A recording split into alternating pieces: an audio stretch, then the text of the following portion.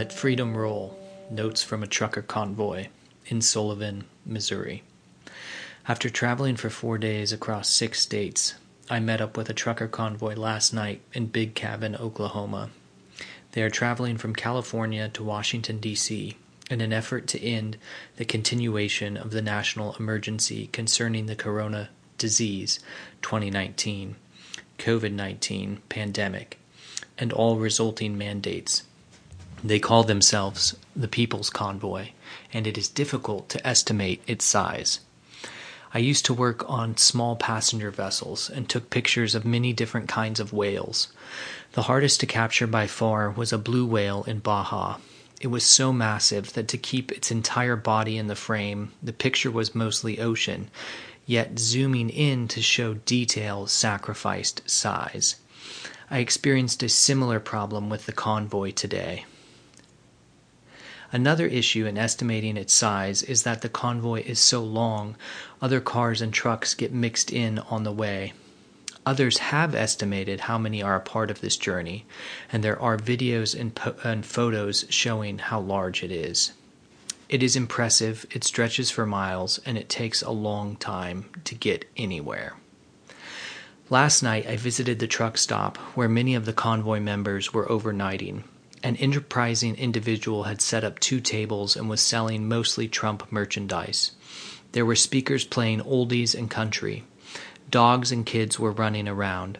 People stood talking in groups. A man shouted, "Hot chili if you're chilly," and directed people to several tables where volunteers served all comers.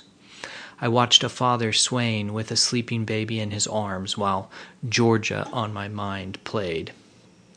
A young couple asked me if they could talk to me. They told me they were anarchists who believed in the moral philosophy of voluntarism. They were from the Ozarks and had driven down to see the convoy. While they were talking, a woman and her little daughter handed us all cards. This morning, I left before the convoy. In the 180 miles between Miami, Oklahoma, and St. Rupert, Missouri, I counted 27 overpasses/overlooks with groups of supporters waving flags and signs. There were 24 instances of people showing support on the side of the road that I counted, in addition to those on the overpasses. Some were groups of people tailgating, and others were a lone person waving a flag on top of a hill. The level of support was moving. In addition, I saw 24 occupied vehicles parked next to the interstate, in open fields and on the side of roads, positioned to observe but with no overt signs of support. I parked at a Walmart in St. Robert. There was a Ford Focus with the windows rolled down playing Lee Greenwood's God Bless the USA. A trailer selling People's Convoy merchandise, and throngs of people on both sides of the street waving American flags. While we waited for the convoy, a man told me, "I got the shot because I was afraid they was going to take away my Social Security." He has lived in St. Robert his entire life, and this was the first event like this he had ever attended. He did not give me his name. I spoke with another man named Jim, a retired federal employee and veteran. He was a large man with a big beard. He told me he had never been to any kind of rally before. I asked him why he came to this one. He said, "I'm going to get emotional," and turned away. When he turned back, I watched a tear roll down his cheek as he told me that for the past 2 years, people delivered items to him.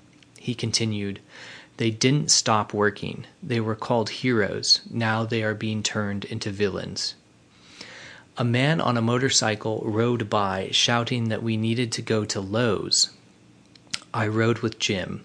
The convoy had parked on a little used loop road behind the store and set up a stage. A trucker, a lawyer, and a candidate for Senate spoke. Then the convoy started rolling again. I counted just under 100 big rigs and 5 to 6 times as many four-wheelers and motorcycles, plus all those on the periphery like myself who are following the convoy but have not joined it. I will take more counts in the coming days.